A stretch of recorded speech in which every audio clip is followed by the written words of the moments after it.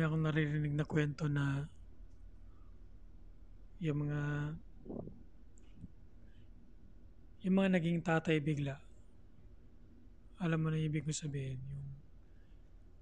yung nabuntis mo yung girlfriend mo, tapos nung nalaman mo na buntis, bigla ka na lang nag-walk out, bigla ka na lang umalis.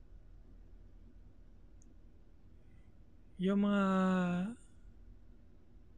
lalaki na ganun, ano yun yung duwag. Napaka, napaka napakababaw ng pag-iisip.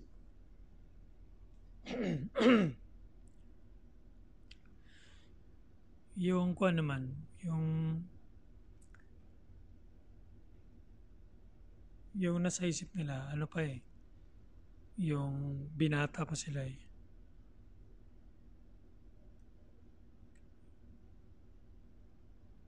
Dapat kasi isipin mo yung sitwasyon ng babae na nagdadala sila ng bata, inosenteng bata. Yung pinaka support na kinakailangan nila is yung ama ng dinadala nila. Yun yung pinaka main na support Yun yung bali, yung dapat pinaka number one na supporter nila. Hindi yung nanay nila, kundi yung ama ng bata.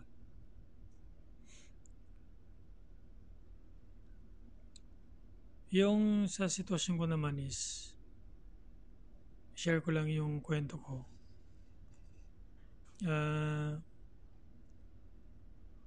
Actually, yung sa akin iba Yung sa akin, 22 years old pa ako, pinagplaplanuhan ko na talaga na magkaanak, magkapamilya. So, yung girlfriend ko, which is my wife now, is nabuntis. And for me, it was good kasi gusto ko talaga mag-anak. And pinaninindigan ko talaga. Pinakasalan ko yung asawa ko, and we had our first child back then. And many years come by. Ngayon, 30 years old na ako, and I have 5 kids, 4 boys, and finally 1 girl.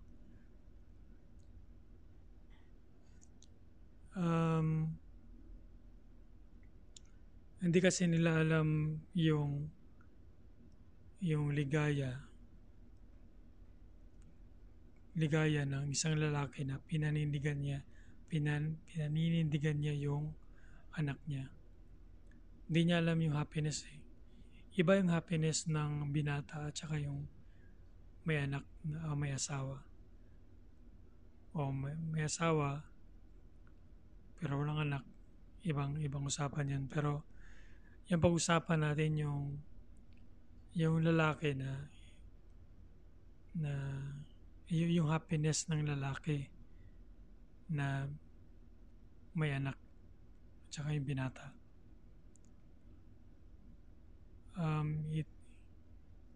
It's actually very hurtful for some people, especially for some men na hindi sila nagkakaanak.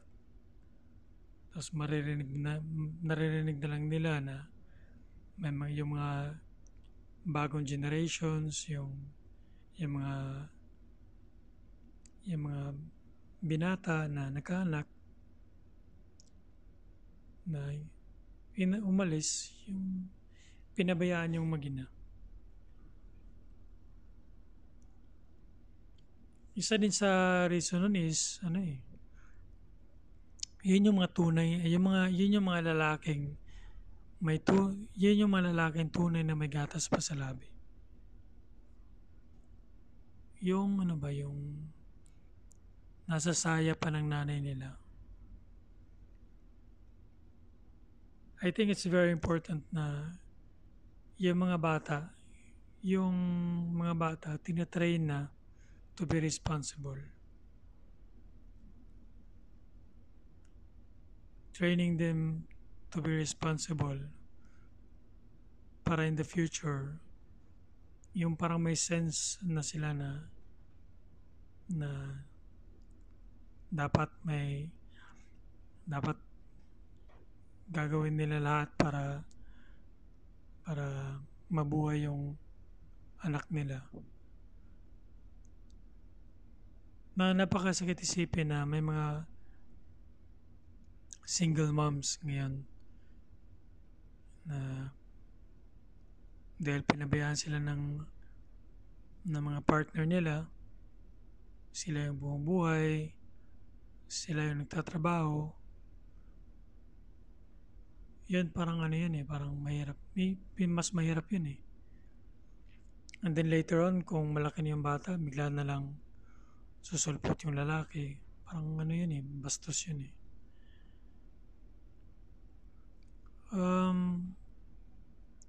Yun yung parang isa sa pinakamalaking issue ngayon.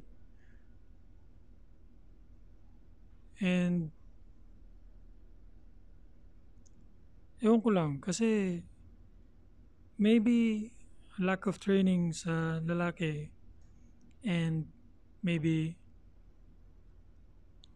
lack of discipline. Yung puro enjoy lang. And I hope natakal ko lahat ng gusto kong sabihin. Kasi just for your information guys, wala tong script. It's just my thoughts to mouth, words coming out. Just real talk, And yung yung another story, another side of the book na may mga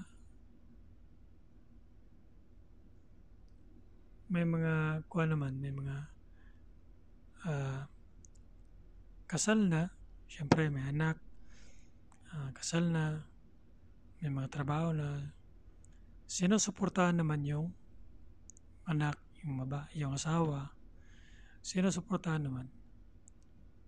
Kaso, ang problema, hindi priority yung family.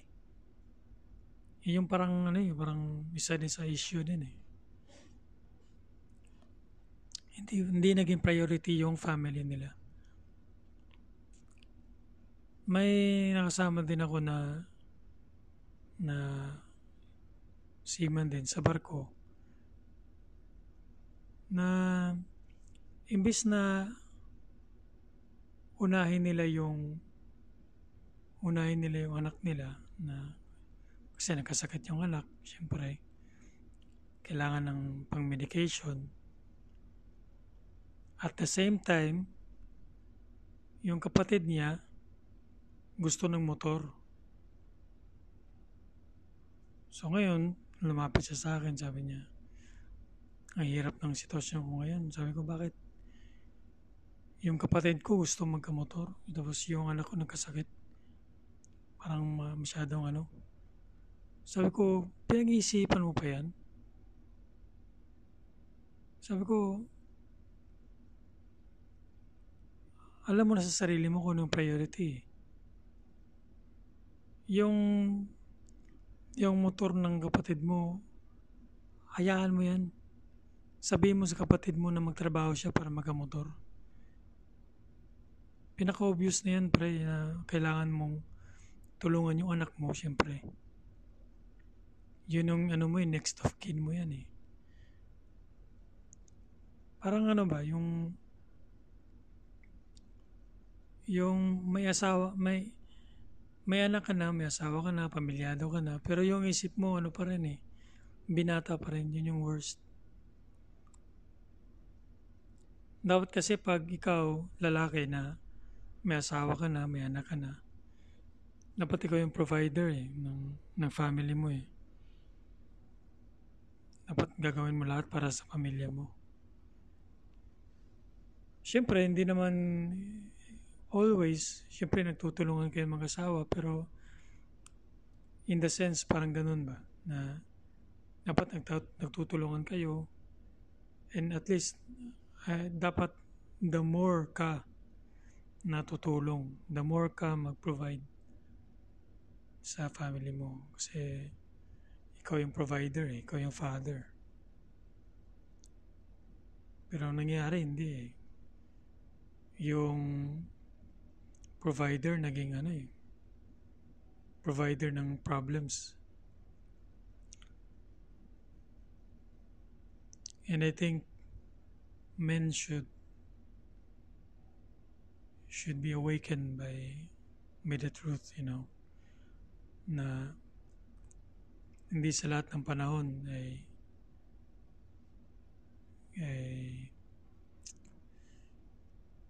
para sa kanila. Hindi lahat ng panahon lagi malusog yung anak mo. And i-admit ko may mga problems talaga ako na minsan hindi ko kayang i-handle mag-isa. Kaya nga may asawa ka eh. Dapat talaga nagtutulungan kayo mag-asawa. It's very important. And isa din is dapat open kayong dalawa sa lahat ng bagay. Open kayo. So yun, dapat priority mo talaga yung family mo. And yung lahat ng energy mo, yung pera mo, dapat nandun yun sa family mo. And sa mga naman, sa mga may bisyo, bisyo is okay as long as hindi naging sagabal sa improvement ng life ng family mo. Sometimes, and my best advice sa mga lalaki, lalo na yung mga lalaki na undecided is, for me is you need to learn how to sacrifice para sa family mo. And it's okay na hindi mo isa-sacrifice, pero at least i-lesson mo para sa family mo. For me, and in my experience, I really sacrificed and at least lesson yung video games. I was a hard gamer before I got married, before I had kids. I was a hard gamer, and it was hard for me to sacrifice those hobbies kasi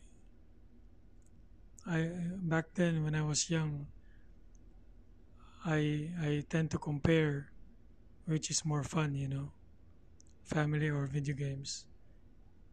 And of course it's part of being mature, and I'm really happy that I made the decision to sacrifice those things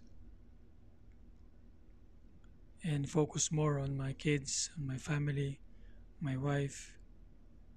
Siyempre, hindi man perfect, pero I'm really trying my best. I'm still learning a lot. Me and my wife are still learning. And having kids I think is the most happiest of all. Siyempre, hindi mawawala yung makulit, yung nasistress ka dahil sa anak mo, ganyan. Yung sinasabi nila, masaya ka pa ngayon kasi cute pa yung anak mo, paglaki hindi na cute. Well, sige, I consider that, pero Yun nga, it's part of learning experience. And syempre it's different from when you were still single. And it's part of the process kasi ganun yun eh. Pero para sa akin, if I were to go back go back in time, I would really probably do the same. You know, I would still I would still have a child at 22, and you know it's a very it's a very satisfying when you see your baby on sa case ko kasi nasa barko ako noon eh, and my wife, when we had our first child, my wife sent me the picture of the baby, and I think that was the trigger, the first trigger that immediately I changed. Like I gave up almost everything, well, almost everything that I have when when I was single. One of those things was video games, and I think um, ngayon na yung anak ko lumalaki na, yung mga hilig nila ano na eh, hindi nagkakalayo sa hilig ko eh. And it's really good kasi ako I'm a fan of Pokemon, and my first my first child now is um, 7 years old, and it's fun. It's fun that you get to connect each other. And now I get to talk to my first child about Pokemons, Ben 10, you know. It's really fun. And syempre, balang araw, ano din eh, babalik din yung babalik din yung hobby ko sa video games kasi yung anak ko magiging hilig din niya yun. And yeah, parang babawi din eh lahat ng sacrifices mo. Unti-unti, ganun. So I hope na-deliver ko yung message ko kahit magulo yung pagka-deliver. Pero yung sense andun eh, andun.